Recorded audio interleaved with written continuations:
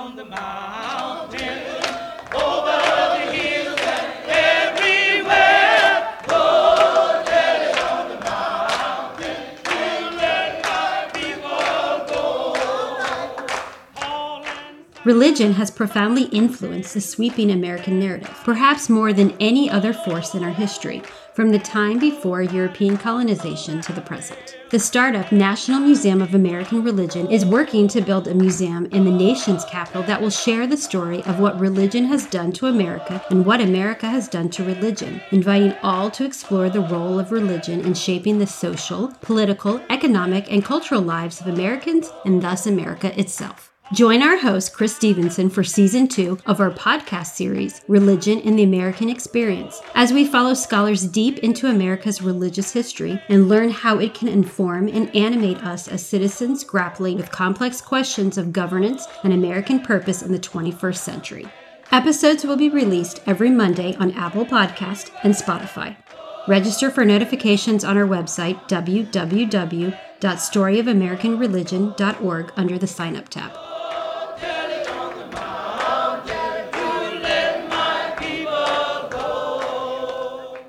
The civil rights movement is important to America, and it's important to Americans at this point in our national history. The story itself and the reception of the story is complex, nuanced, messy, profound, compelling, sad, joyful, hopeful, and despairing. The civil rights movement story is inextricably linked to black slavery, what some call one of America's two original sins. A good way to better understand any event or movement in history and what it importantly projects onto the present is to focus on individual actors on history's stage. The name Fannie Lou Hamer will most likely not be familiar to most of our listeners. She was one of these larger-than-life actors in the civil rights movement whose story has slipped from the memory of the nation.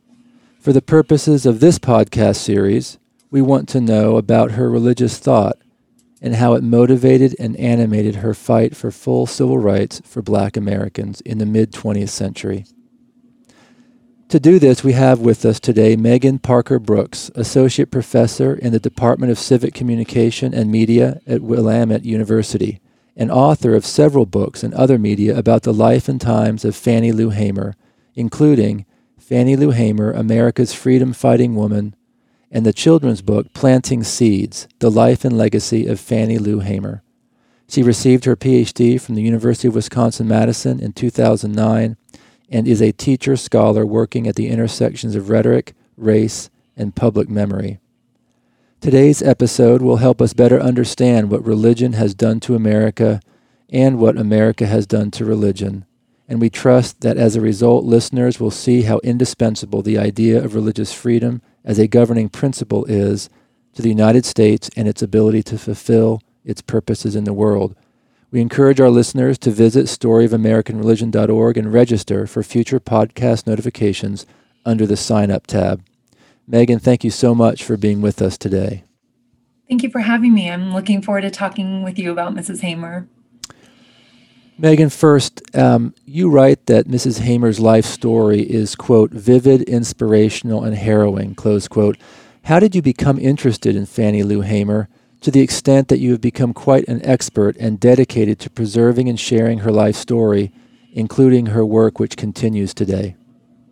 Yeah, I can vividly remember the first time I learned about Fannie Lou Hamer, and I maybe it won't come as a surprise to many of your listeners that it wasn't until I was well into my graduate program at the University of Wisconsin-Madison. I was taking a class on gender and the civil rights movement. We read Chana Kailei's fantastic biography of Hamer, and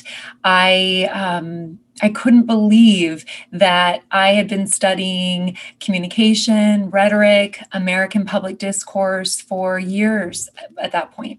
And I didn't know anything about Fannie Lou Hamer, someone who, whose discourse was so powerful that the President of the United States, Lyndon B. Johnson, interrupted one of her most famous speeches. And so then and there in that classroom, on my way home that evening, I had this idea that, somebody should go around the United States and find these speeches, transcripts of these speeches, recordings, talk with people who had heard her speak as her biographers had chronicled, and gather those into a collection of speeches. At that point, there were only 3 or 4 of Hamer's speeches published. And so that sort of seed of an idea became my dissertation project. And at that moment, I had no way of knowing that Fannie Lou Hamer often traveled to Madison, Wisconsin, where I was studying, that there were people, well into their 80s who knew her, who listened to her, who actually taped and kept her recordings of speeches that she gave in small churches and classrooms there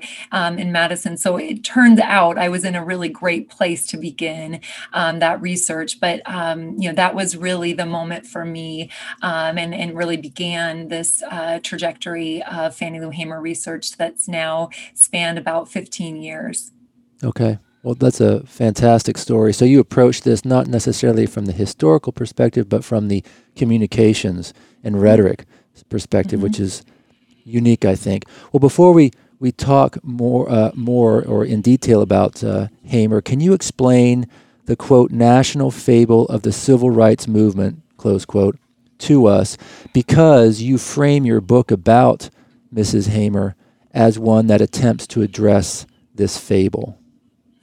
Yeah, absolutely. I'll say that this idea is probably familiar to a lot of your listeners, but what I love about that phrase, national fable of the civil rights movement, that was coined by historian Jean Theoharis in her recent book, it really puts language around what I think many of us suspect, which is that the story of the civil rights movement in the last 50 or 60 years has become largely flattened. Some would say it's been whitewashed. The radical nature of the activism has largely been papered over. It's become a tale that is situated in history and doesn't always draw out contemporary parallels. And in fact, a lot of times it denies those contemporary parallels. So it's often told, and I'm thinking in large public remembrances, as a story where a few larger than life leaders, and I'm sure your listeners can sort of tick those people off, right? Martin Luther King Jr., Rosa Parks, did extraordinary things, and they made this progress, and now we have moved past that, right? We're this post-racial society. And I think for me, one of the reasons why I was so motivated to travel around the country and gather up Hamer's speeches and really listen to what she had to say is her story, and the way that she tells her story challenges this fable of the civil rights movement. The issues that she was grappling with during her lifetime, things like police brutality, voter disenfranchisement, disparities in terms of health and income. These are things that we're still grappling with today, right? And so a lot of Hamer's words are just as relevant in our 2020 context as they were in 1964 and 5 when she first started, speaking on the public stage. And so yes, I use this frame of the fable of the civil rights movement, and I argue, much like you did in the introduction, that if we focus on telling complex, fuller, robust histories of individuals who contributed to change, but who are also relatable, right? There's a lot about Fannie Lou Hamer's life story that I think many of your listeners, myself included, can identify with and relate to. She doesn't seem so larger than life that we couldn't imagine ourselves also contributing to change in our communities in the many of the creative ways that she did. I'm very humbled by her accomplishments, but I also see the way in which she could empower people in our contemporary context. And so I believe stories like that really puncture, trouble this convenient history that makes us feel good about ourselves and denies the work that remains in our culture. All right. Thank you. That's helpful as we move forward and move through these questions. As I said in the introduction, for our purposes, what we want to draw out along the road of understanding who she was and what she did is her religious motivations, which, as I read the book, were very profound for her, and I think will be are definitely an integral part of her story. And she was very open about that. So I'm excited to talk about those things. Fannie Lou Hamer's mother, Luella. So now we're going to start in on the questions about her and her life. Her mother told her once when she was a young child, in response to Fannie Lou Hamer's complaining about the inequality she saw as a young person between whites and blacks in her small town, her mother said, quote, "Be grateful that you are black. If God had wanted you to be white, you would have been white. So you accept yourself for what you are and you respect yourself as a black child," close quote. Megan, can you give us a short biography of Hamer, her growing up in her early adult years, bringing us up to just before that mass meeting in August of 1962? This will be helpful to our listeners. Yeah, absolutely. So, Fannie Lou Hamer was born the 20th child to sharecropper parents, James Lee and Luella Townsend.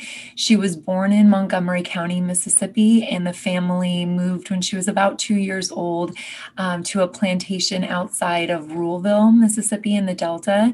At the time, Ruleville was the epicenter of the worldwide cotton industry. It was one of the most productive regions of the country, and our country was one of the most productive regions in the world in terms of producing cotton.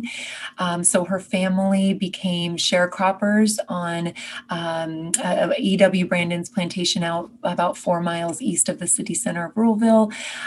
She herself was tricked into the plantation owner's debt through treats that he enabled her to get from his commissary stores. So she actually started picking cotton at the age of 6 years old, to pay off those debts from, candy and things that he let her take from the store. It's a really, heart-wrenching story about her early, enlistment into sharecropping. She did attend school. She learned to read very well. She had a teacher she called Professor Thornton Lane, who was a bit of a character. She remembered him fondly. She learned to read and write and recite poetry in the one-room schoolhouse that he led. But she did have to leave school at the age of 12 to help her aging parents and help earn money for the family to make ends meet in this really exploitative sharecropping system. As she grew up in age, so into her 20s, many of her brothers and sisters, her older brothers and sisters, left the Mississippi Delta as part of the Great Migration. So they left to northern cities in search of, better jobs, a better life. She stayed and she cared for her aging parents. Her mother, Luella, was blinded by an accident where she was clearing brush, and so she really required Fannie Lou Hamer's help. Hamer met Perry Hamer, who was a tractor driver and a sharecropper at a neighboring plantation, and she and her mother moved from E.W. Brandon's plantation to W.D. Marlowe's plantation, and she earned a position of privilege on that plantation. She was recognized for her leadership abilities, her reading and writing skills, and so she became the timekeeper on the plantation. So she worked with the landowner, but in her,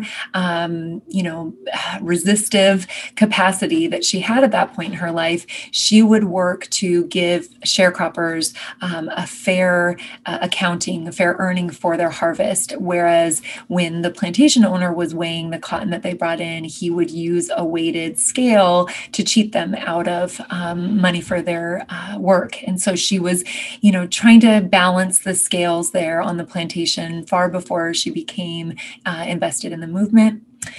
Into the 1960s, she and Perry Hamer were entrusted with 2 daughters from their community whose families were not able to raise them. And I think that's really a testament to the respect that people in the community had for the Hamers. And so Fannie Lou Hamer was raising 2 young children, caring for her mother, working as a sharecropper. She also, as I said, was the timekeeper. She would commonly be called on to clean the plantation owner's home. And it was in that post that she learned about the fact that she'd been given a forced hysterectomy without her consent or knowledge. So she had a uterine tumor that she went in to get removed, and the doctor sterilized her without her consent or knowledge. And she found out about that through rumors that were floating around the plantation owner's house. And she actually confronted that doctor, and this happened in 1961. It was so common in the state of Mississippi, in fact, to forcibly sterilize poor women of color, that it was called a Mississippi appendectomy. But she knew she had no recourse, and this really frustrated her. And she started to say things to those around her, really anyone who would listen, that if she could just find a way to change things, like she recognized how unjust these systems were, and if she could just find a way to really speak out against them, she would jump at that opportunity. And then that opportunity came in the form of this mass meeting in 1962. That's super helpful. Megan, you write about Mrs. Hamer's father, Reverend Townsend, and his Strangers Home Baptist Church becoming her, quote, sole source of formal learning, close quote, and that the church, quote, provided a training ground for her eventual activism, close quote. Can you elaborate a bit on this, including where the song fits in that made her famous? Yeah, absolutely. So this was something that was very generative for me to learn about through the interviews that I did with Hamer's friends and family and many fellow activists. So I learned that the church really became the place where Hamer honed her activist skills that she would then transfer to the movement. So being the daughter of a Black Baptist minister, hearing her father deliver the word from the pulpit, puts Hamer in a relatively common category with many civil rights activists, right? So this was King's story, right? This was John Lewis's story and others. She learned from her father how to connect biblical stories, right? Like the Exodus narrative, the story of the Israelites' bondage in Egypt, and their resistance to that, becoming a chosen people. She learned about that parallel as her father would connect it to the experience of Black people in America from the pulpit. So she learned about that. She learned about scripture that connected to the agrarian experience of sharecropping, thinking about, herbs withering, and, do not fret, evildoers, they will be cut down and wither as the herb, right? So she would learn about these biblical parallels from her father, in terms of content. She was also learning about style, how to deliver a message in this call and response format that really enlisted the audience into the learning, the sort of co-learning that they were doing during the church experience. She talked about the Black church as one of the few places, if not the only place, that Black people in her community had that they could really call their own, right? It was a place where they could exercise, their freedom of thought, their freedom of expression. And so, she learned about how to deliver an engaging sermon, which served her very well when she started working for the movement. And last, I'll say that she also learned the power of song. She really found her beautiful contralto voice singing in the church. Her father would commonly call upon her to sing songs. And so when she transferred these ideas to the movement, she would take hymns like Go Tell It on the Mountain and This Little Light of Mine, and she would change some of the verses to reflect the contemporary situation that Black people were struggling with in Mississippi or in other areas of the United States, depending where she was speaking, to give them renewed significance and salience. Okay. So I'd like to play This Little Light of Mine, her version of it. And I just would be great if your listeners could think about how the call and response is even working within this song, right? So like how she's functioning as a song leader and inviting the participation, kind of think about this as like empowerment, right? Through the very nature of the way that she's leading the song itself. Okay. So I'll just play a clip of her version of This Little Light of Mine. This little light of mine, I'm gonna let it shine. Oh, this little light of mine, I'm gonna let it shine. This little light of mine, I'm gonna let it shine, let it shine, let it shine, let it, oh, everywhere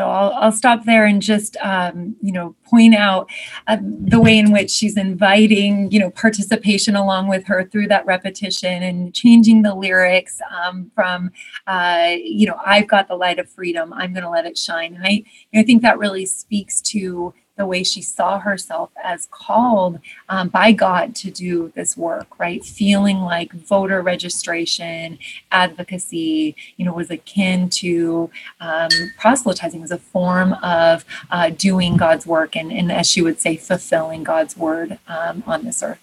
Okay, great. That was wonderful to hear that. Thank you for sharing that. Megan, tell us the story of the August 27, 1962 Mass meeting at Williams Chapel Baptist Church, including the sermon, and why 44-year-old Fannie Lou Hamer was moved by all this.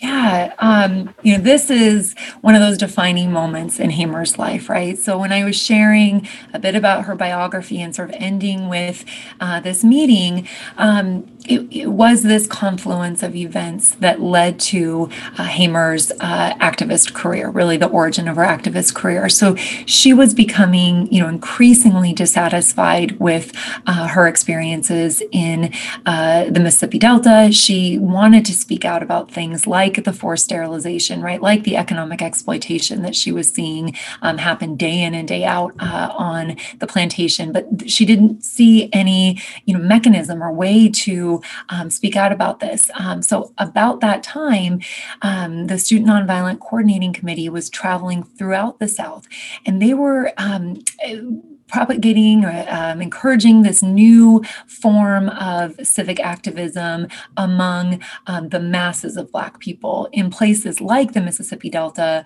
where Black people outnumbered whites by a considerable margin. So rather than, as the NAACP had for generations, or going into the Black middle and upper classes and encouraging voters among, teachers and preachers and people who were, well established in their communities, that was a bit more of the NAACP strategy for Black civic engagement. The Student Nonviolent Coordinating Committee, led by Bob Moses and others in the state, had this idea that they wanted to go into churches and pool halls and juke joints and empower the masses of Black people who had been left out of a lot of these previous campaigns. So it was part of that strategy coming into rural Mississippi, coming into the Mississippi Delta, coming into her church for a mass meeting that brought Hamer into the fold of the Student Nonviolent Coordinating Committee. So she was even skeptical going into this meeting. One of her friends who she really loved and respected encouraged her to try to come. So she came and she listened to the messages. And James Bevel of the Southern Christian Leadership Conference, he was a trained Black Baptist theologian and Mississippi native, and he delivered a sermon called Discerning the Signs of the Time. And he was riffing on the section of the Bible where, Jesus says to the scribes and the Pharisees, how is it that you don't recognize me as the Messiah, right? So how do you not see what is before you and recognize these signs?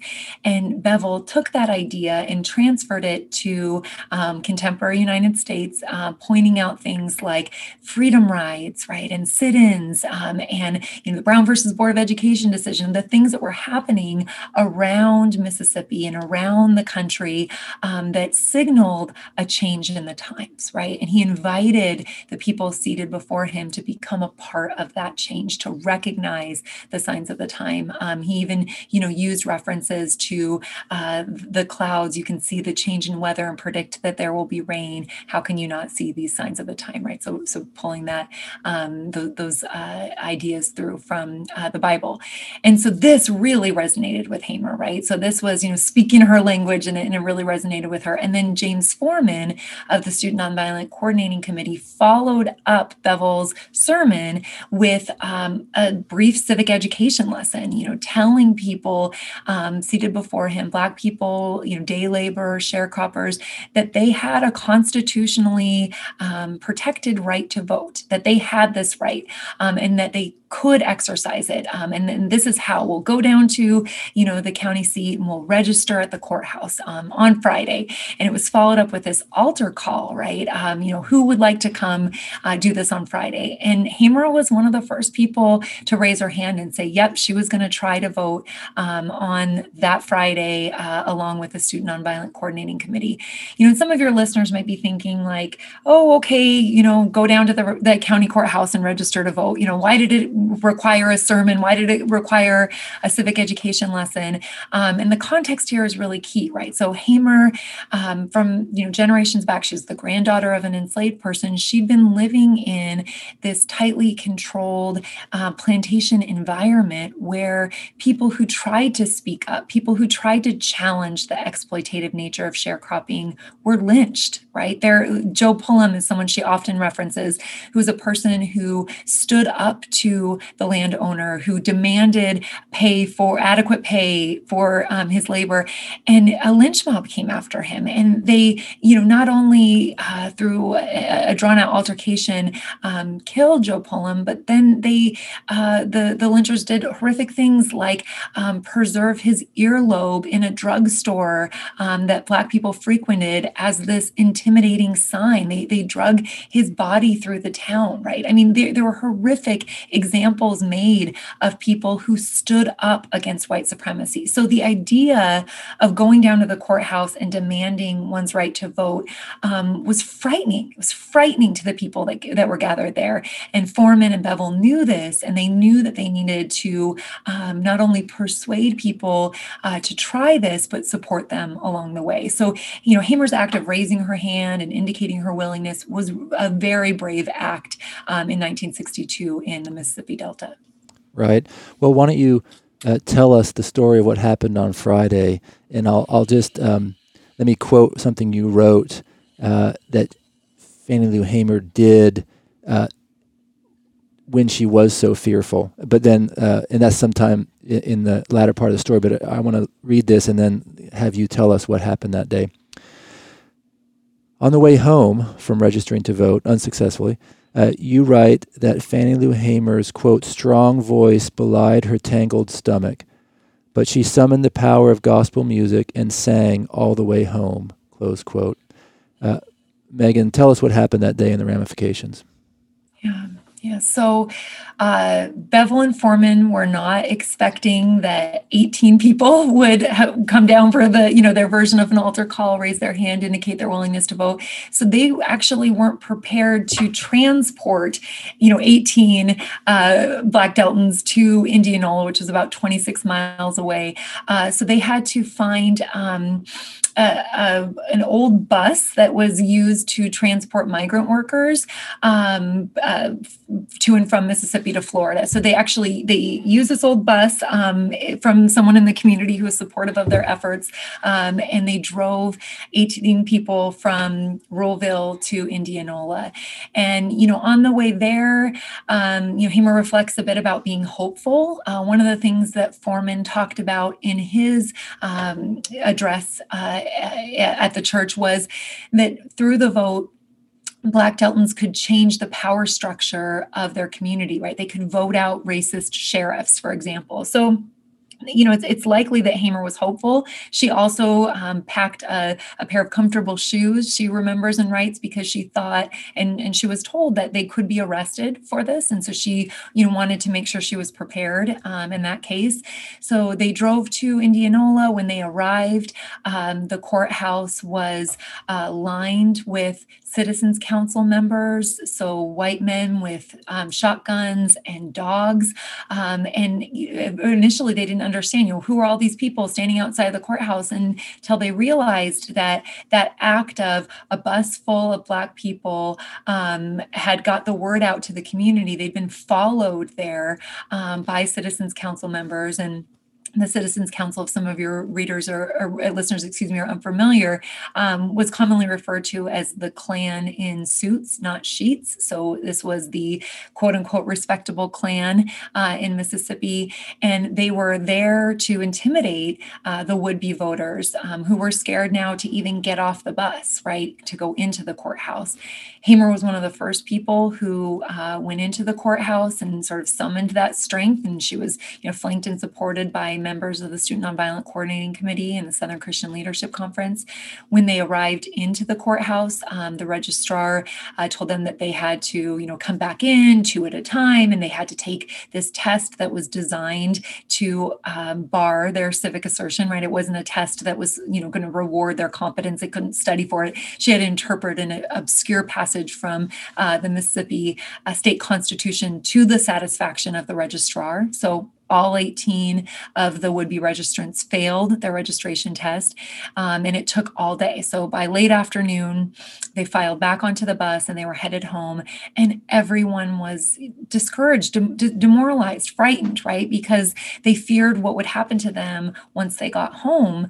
If this many, citizens councilors knew about their attempt to vote, would the plantation owners know about their attempt to vote, right? And what would that mean for their lives and their livelihood? So they were scared. And then, a couple miles down the road, they got pulled over by a state highway patrolman.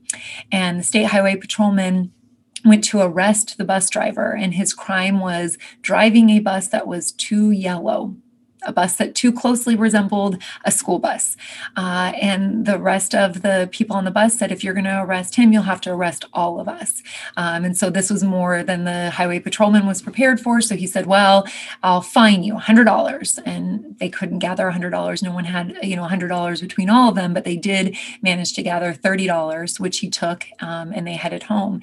And Hamer during this time really emerges as a community leader because she starts singing gospel songs, Walk with me, O Lord, right, as I'm on this Jesus journey, to help comfort the people on the bus, right, to help remind them of the importance of what they were doing, even in light of their failed attempt, and to help strengthen their resolve to go home and face whatever awaited them once they returned. Is that when, if I remember correctly, she had to leave her home that night? Is that okay? So by the time Hamer returned to her, the plantation where she lived and worked at W.D. Marlowe's plantation, she heard right away from her daughter and her daughter's cousin, Pap's cousin, that the landowner had been quote raising Cain all day. He had got a call from the Citizens Council that she was down there trying to register, and he came storming up to her and said, you must withdraw your registration attempt, or you're going to have to leave this plantation. And he said, even if you do withdraw it, it's just how I feel. You might have to leave anyway. I'll come back in the morning for your answer. But Hamer did not wait until the morning. She told him that she didn't go down there to register for him. She went down there to register for herself, and she knew that she was now in danger and she needed to leave that night. And so she left that evening. She left a home where she lived with her husband, her mother, her daughters for 18 years, where she'd served in this important role as a timekeeper, where she had, baked goods for the plantation owner's son when he was away at war, right? I mean, this was a hard decision to make that evening, but she was fearful because of what she said, because of what she did, and how the landowner and other citizens counselors might respond. So she moved in with a friend who had encouraged her to come to the initial mass meeting in the first place. She moved in with Mary and Robert Tucker, and she stayed there for a week or so until Perry Hamer, who was forced to stay on the plantation and finish the harvest or forfeit all the family's belongings. So he and her daughters were still on W.D. Marlowe's plantation, and he noticed buckshot shells in the machinery house, and he was worried that those shells were intended for his wife and not any sort of hunting at that point in the season, right? This is August. And so he encouraged Hamer to take their children to a faraway cabin. A cousin of Perry Hamer lived in the neighboring town of Cascilla and in Tallahatchie County. And so Hamer escaped from the house where she was staying. And days later, in fact, 16 shots were fired into the bedroom where she had been sleeping, just inches above her bed. Okay, thank you. Without a home, people pooled their money and rented a home in Ruleville for the Hamers, which Fannie Lou Hamer took as a, quote, sign from God, close quote, the first time she had not lived on a plantation. Megan, you write this, quote, "It's a funny thing since I started working for Christ," which is how Fannie Lou Hamer characterized her civil rights advocacy, close quote. Can you paint the full portrait of Mrs. Hamer and her religious motivations as she entered the realm of civil rights advocate here at age 44? Just give us a brief description of her sort of religious, the portrait of her religiously as she embarks on this that will define her life for the rest of her life. Yeah. So I want to play a quote from her here. This is from her first sermon that we have on record. So this was her telling this, in response to your question, telling the audience gathered before her about how she'd been called from God to do this civil rights work. And so we'll just take a listen to that. From the 4th chapter of St. Luke, beginning at the 18th verse. The Spirit of the Lord is upon me, because he has anointed me to preach the gospel to the poor. He has sent me to heal the brokenhearted, to preach deliverance to the captive, and recover the sight to the blind, to set at liberty to them who are bruised, to preach the acceptable year of the Lord. Now the time have come. That was Christ's purpose on earth. And we only been getting by paying our way to hell. But the time is out. When Simon Cyrene was helping Christ to bear his cross up the hill, he said, "Must Jesus bear this cross alone? And all the world go free?" He said, "No, there's a cross for everyone. And there's a cross for me." This consecrated cross I'll bear. Till death shall set me free. And then go home, a crown to wear. For there's a crown for me. And it's no easy way out. We just got to wake up and face it, folks. And if I can face the issue, you can too. You see, the thing was so pitiful now about it. The men been wanting to be the boss all of these years. And the ones that ain't up under the house is under the bed.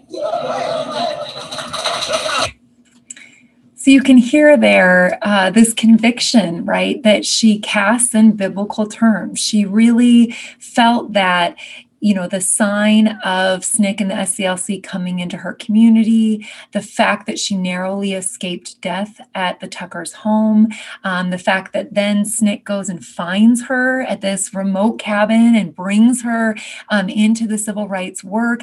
And then when she returns from a speaking and singing tour in the fall of 1962, SNCC is able to get her family a modest home in town. So the first time that her family lives off of a plantation, she knows the work is hard, right? She knows that firsthand, but she also feels like God is providing for her. And that's a sign to her that she should continue doing this work and encouraging others to do so as well. Okay. Profoundly moving. Megan, let's move on to Sunday, June 9th, 1963, and the voices of 10 black passengers, including that of Fannie Lou Hamer, rose above the other bus travelers' chatter as they sang, "Go tell it on the mountain, over the hills and everywhere. Go tell it on the mountain to let my people go. Who's that yonder dressed in red? Let my people go. Must be the children Bob Moses led. Let my people go. Close quote. Megan, can you give us a detailed description of who these people were, where they were going, and then what happened to them, this being so critical to Fannie Lou Hamer's future advocacy? Yeah.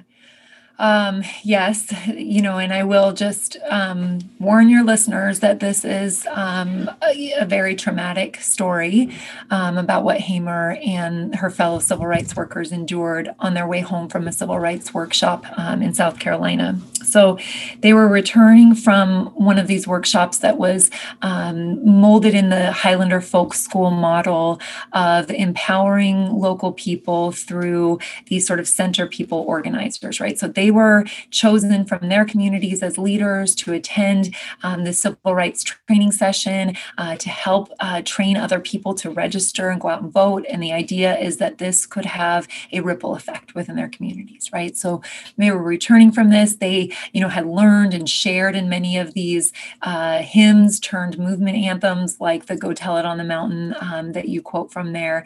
So they were singing these songs on the bus. And this was aggravating the white bus driver. And all along the way, at each sort of Continental Trailways stop that they made, they saw him get off the bus and make phone calls, right? So they started to get suspicious that he was communicating with perhaps the Citizens Council or perhaps local police, who often were one and the same.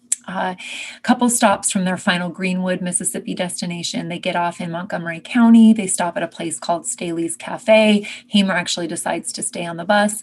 A few people go into the counter and they try to be served, right? So they know that they have a right because of the Interstate Commerce Commission ruling in 1961 that they should be served as Black people at this counter, but the white waitress refused to serve them. There starts to be a bit of a commotion, and a policeman who I believe was called by the bus driver is there, and suddenly there are many more policemen that kind of swarm this cafe.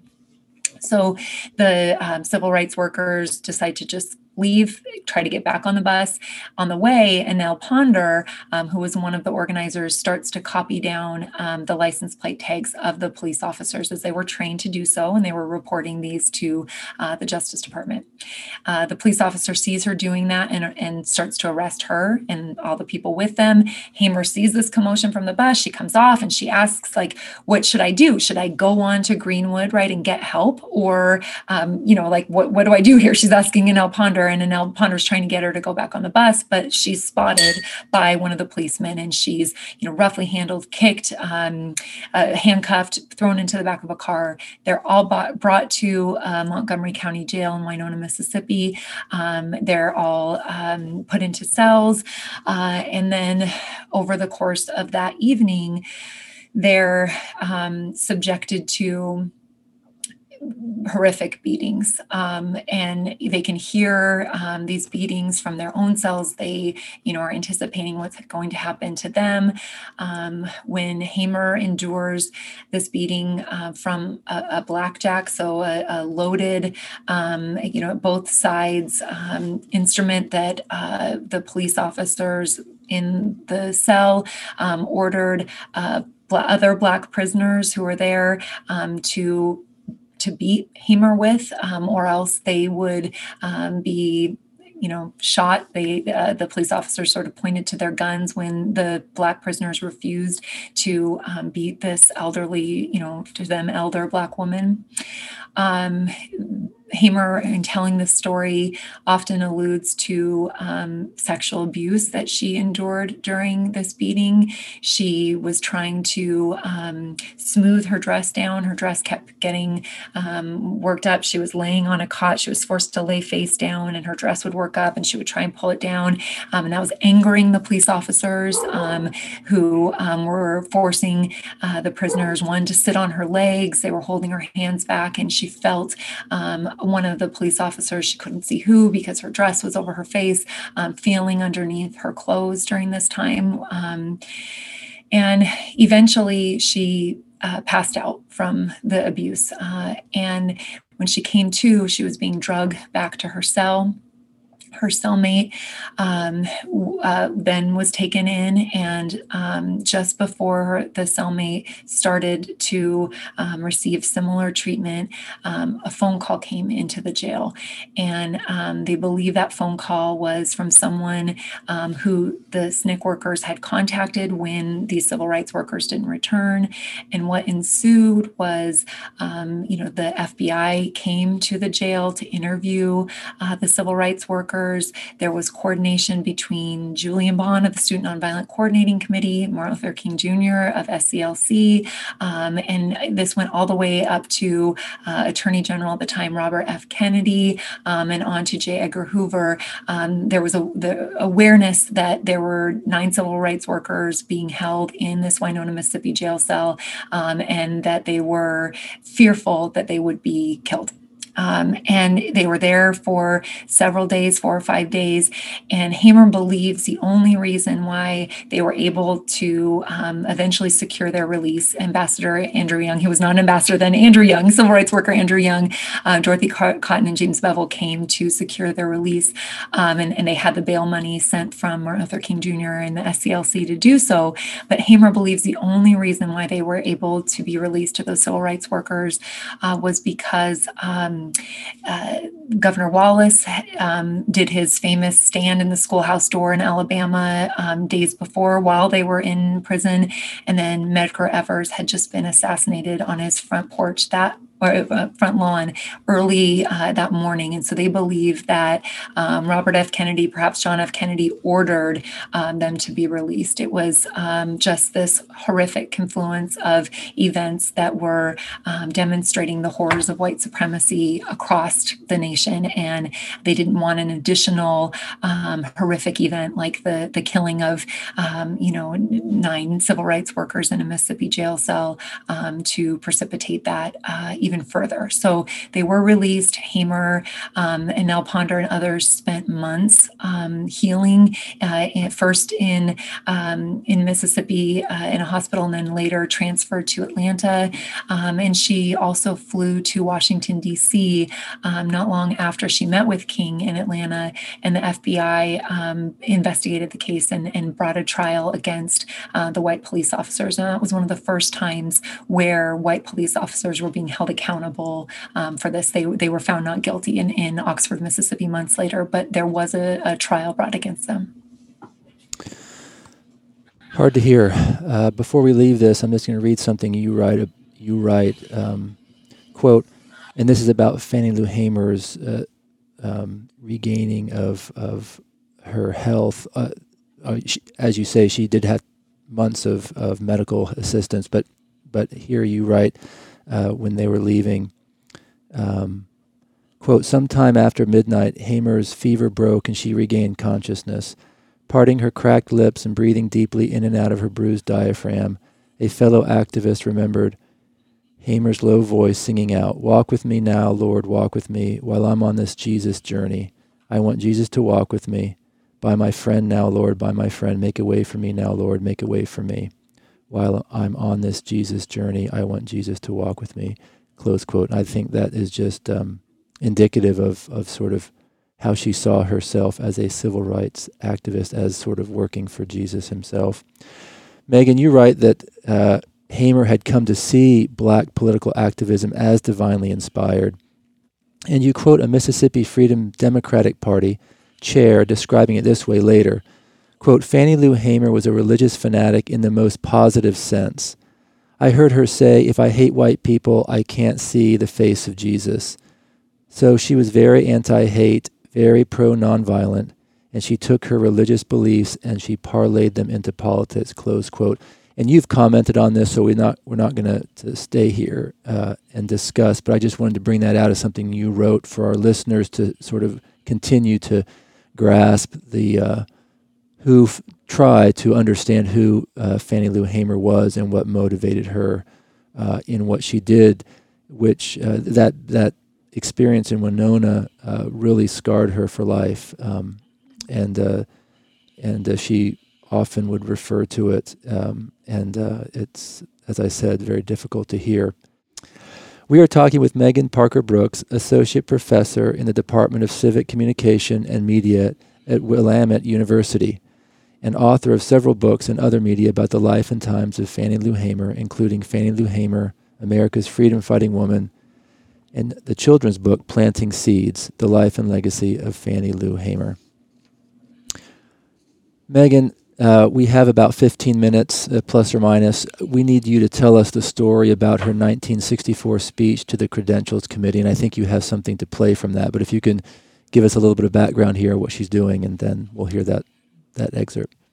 Sure. So if your listeners do know about Fannie Lou Hamer, odds are they learned about her through this speech, right? This is her most famous address. It was a speech that she gave to the Credentials Committee at the Democratic National Convention in 1964. And it was part of the Mississippi Freedom Democratic Party's larger strategy to unseat the Mississippi regulars, as they were called, the Mississippi delegates who were sent from their state. So the Mississippi Freedom Democratic Party was formed out of Freedom Summer, so the larger SNCC, SCLC, COFO initiative that had taken place throughout the summer of 1964. And it culminated in this creation of the Mississippi Freedom Democratic Party. They had followed all of the rules for organizing a political party. They had sworn their allegiance to the Democratic Party, and they had allowed, people of all races to join. So they were contrasting that inclusivity with the exclusivity of the Mississippi Regular Party, which was an all-white delegation that did not represent the state of Mississippi's constituents. And so they took this fight to the Democratic National Convention in Atlantic City, and there was multiple-pronged lobbying effort. It was a 24-hour vigil on the Atlantic City boardwalk in which Hamer was singing. There were pictures of the civil rights workers, James Chaney, Andrew Goodman, and Michael Schwerner, who had been murdered by Klansmen in Philadelphia, Mississippi for their civil rights work. And there was lobbying effort sort of behind the scenes trying to lobby Credentials Committee members. But the culminating event of this culmination was 8-person testimonies, including the widow of Michael Schwerner, Rita Schwerner Bender, Martin Luther King Jr., Roy Wilkins of the NAACP. There were really notable speakers on this panel that was testifying about the white supremacist terror in Mississippi that was keeping Black people from voting. But the most memorable of those speeches and those testimonies was Fannie Lou Hamer's. So she spoke for about 8 minutes. She shared the story that I shared with you all of her first registration attempt and what happened as a result. She shared the story of the beating in Winona, Mississippi, and that led to this climactic conclusion that I'll play for you here. And then I'll talk about the interruption that she endured. But let's listen to the conclusion of her testimony before the DNC. All of this is on account of we want to register to become first-class citizens. And if the Freedom Democratic Party is not seated now, I question America. Is this America, the land of the free and the home of the brave, where we have to sleep with our telephones off of the hook because our lives be threatened daily? Because we want to live as decent human beings in America. Thank you.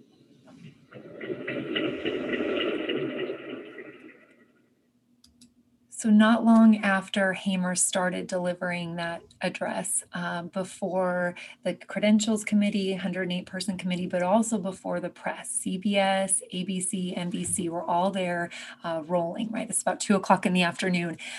President Johnson had heard about Hamer. He had heard about this challenge, and he did not want anything interrupting what he saw as essentially his inauguration to this full second term that he was going to have. So he called called an impromptu press conference to call the press tension away. And it was rumored that he was going to announce his running mate in this press conference. So the cameras followed him. And so we went from Atlantic City, Hamer's beginning of her address, to the White House, to LBJ, and what news reporters thought was going to be an announcement of his running mate.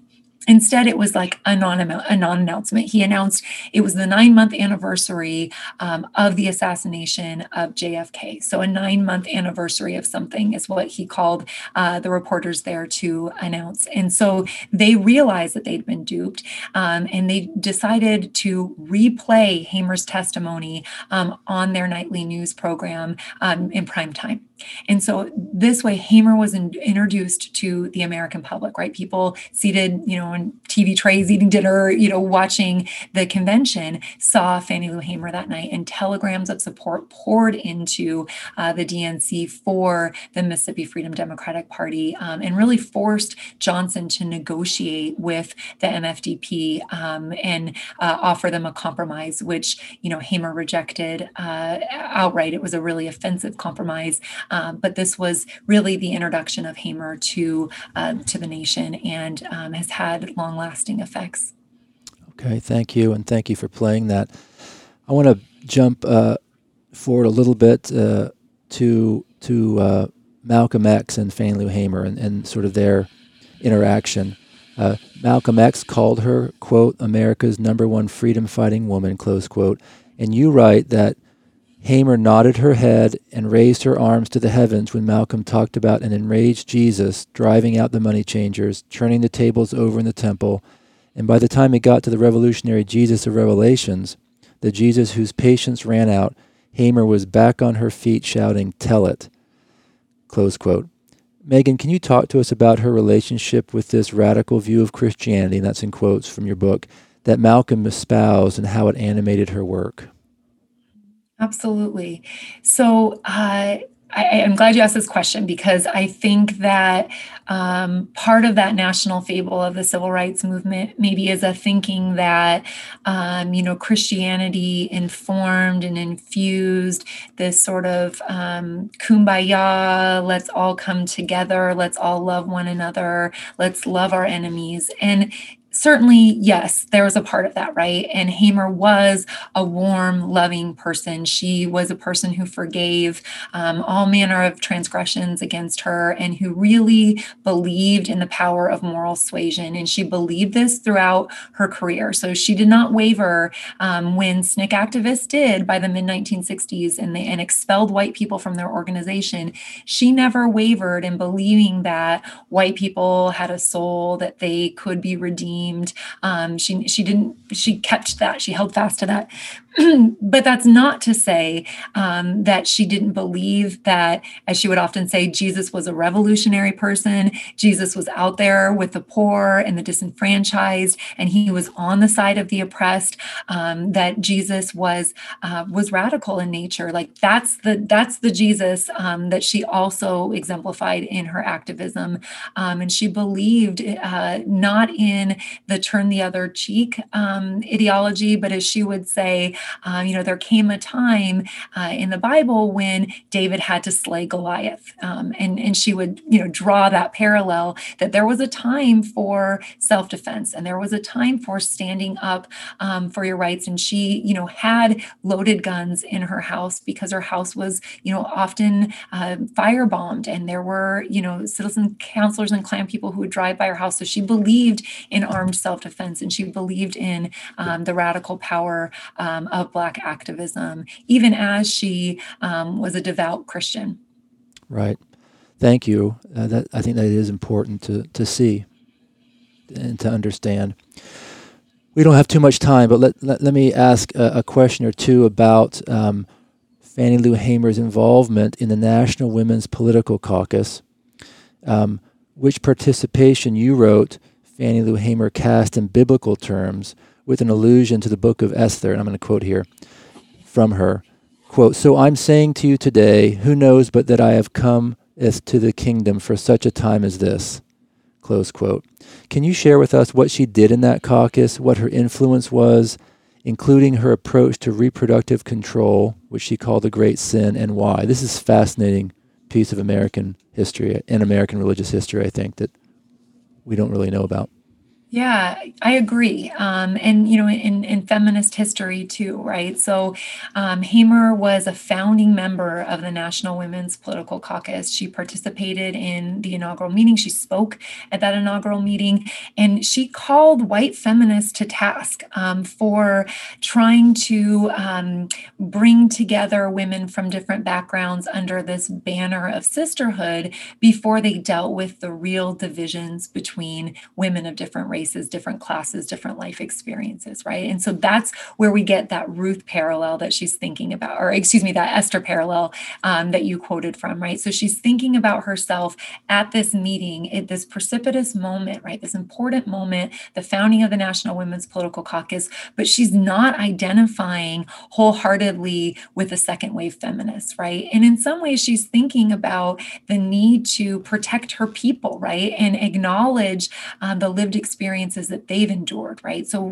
you know, part of what she talks about with reproductive control and why she can't be 100% on board in terms of pro-choice is because of the Mississippi appendectomy experiences that I mentioned earlier in our discussion, right? Because reproductive justice as reproductive freedom, I guess, would be the more precise phrase at that point. Reproductive freedom for Hamer was really concerning. She worried that it would devolve into reproductive control in places like Mississippi. And so she spoke that kind of truth to power during that meeting. And she also, you know, brought with her to that founding meeting Gussie Mae Love, who was the mother of a young teen in the Mississippi Delta, a young Black woman who was carelessly murdered outside of a grocery store on her graduation day by drunken white teens who were driving by. It was this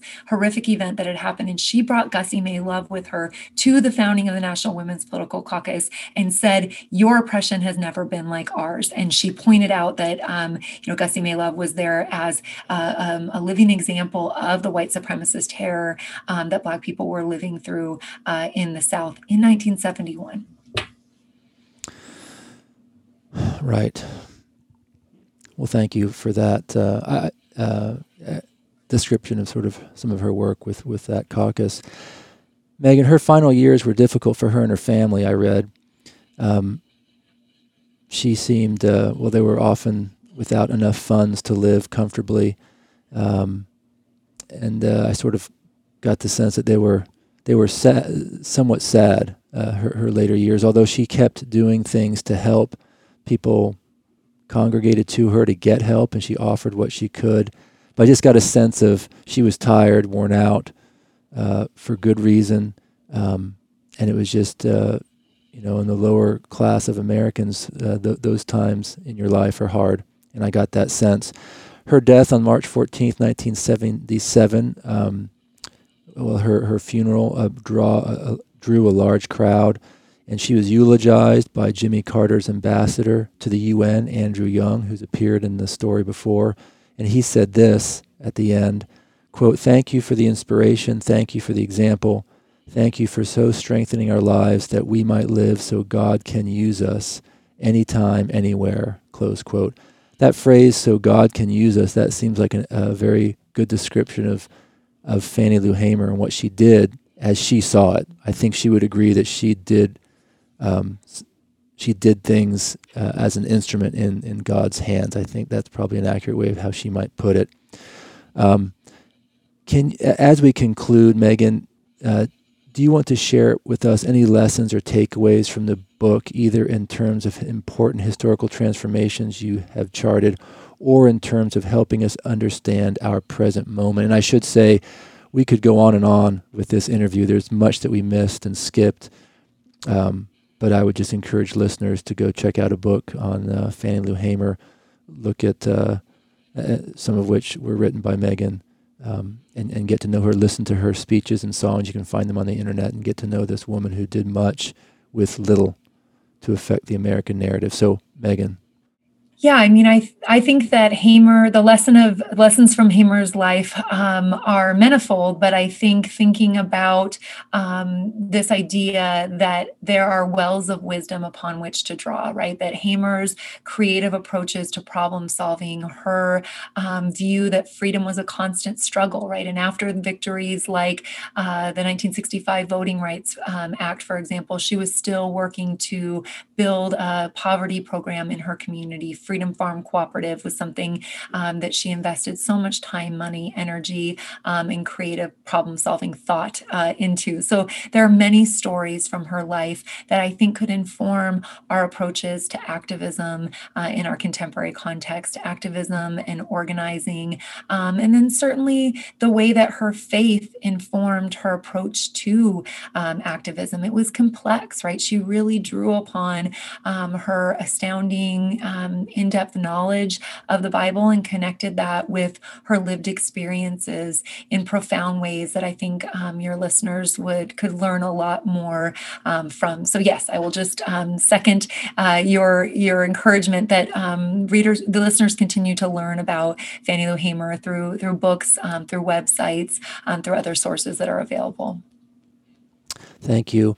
We have been talking with Megan Parker Brooks, Associate Professor in the Department of Civic Communication and Media at Willamette University and author of several books and other media about the life and times of Fannie Lou Hamer, including Fannie Lou Hamer, America's Freedom-Fighting Woman, and the children's book Planting Seeds, The Life and Legacy of Fannie Lou Hamer.